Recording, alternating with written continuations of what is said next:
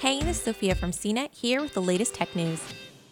Microsoft is making a phone again. The tech giant known for its Windows operating system is getting back into smartphones. Microsoft stopped producing phones years ago, but the company is hoping to stage a comeback with the Surface Duo.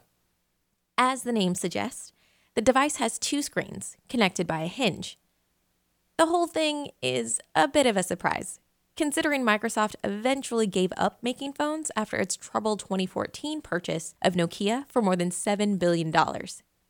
This time, Microsoft says its new innovations like the dual-screen folding display and special technology it built for Google Android software that powers the gadget will help make the difference.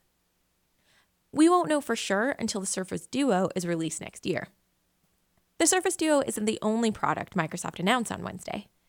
The company also showed off its updates to Surface laptop lines, including the Surface Neo, a larger dual-screen laptop powered by a new version of Windows designed to allow apps and keyboards to work more seamlessly with these new devices.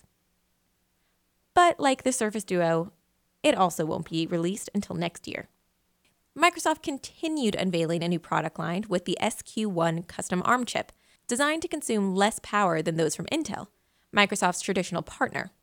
Surface earbuds will be Microsoft's wireless answer to Apple's AirPods and will be available for $249 later this year.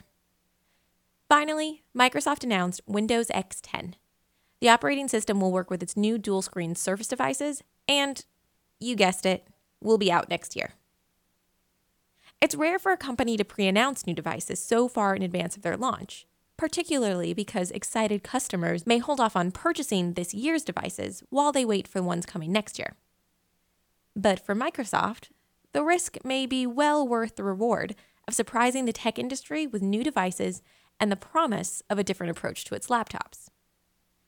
The Microsoft Surface Pro is still well regarded for its tablet-like slim form, keyboard cover, and digital stylus pen.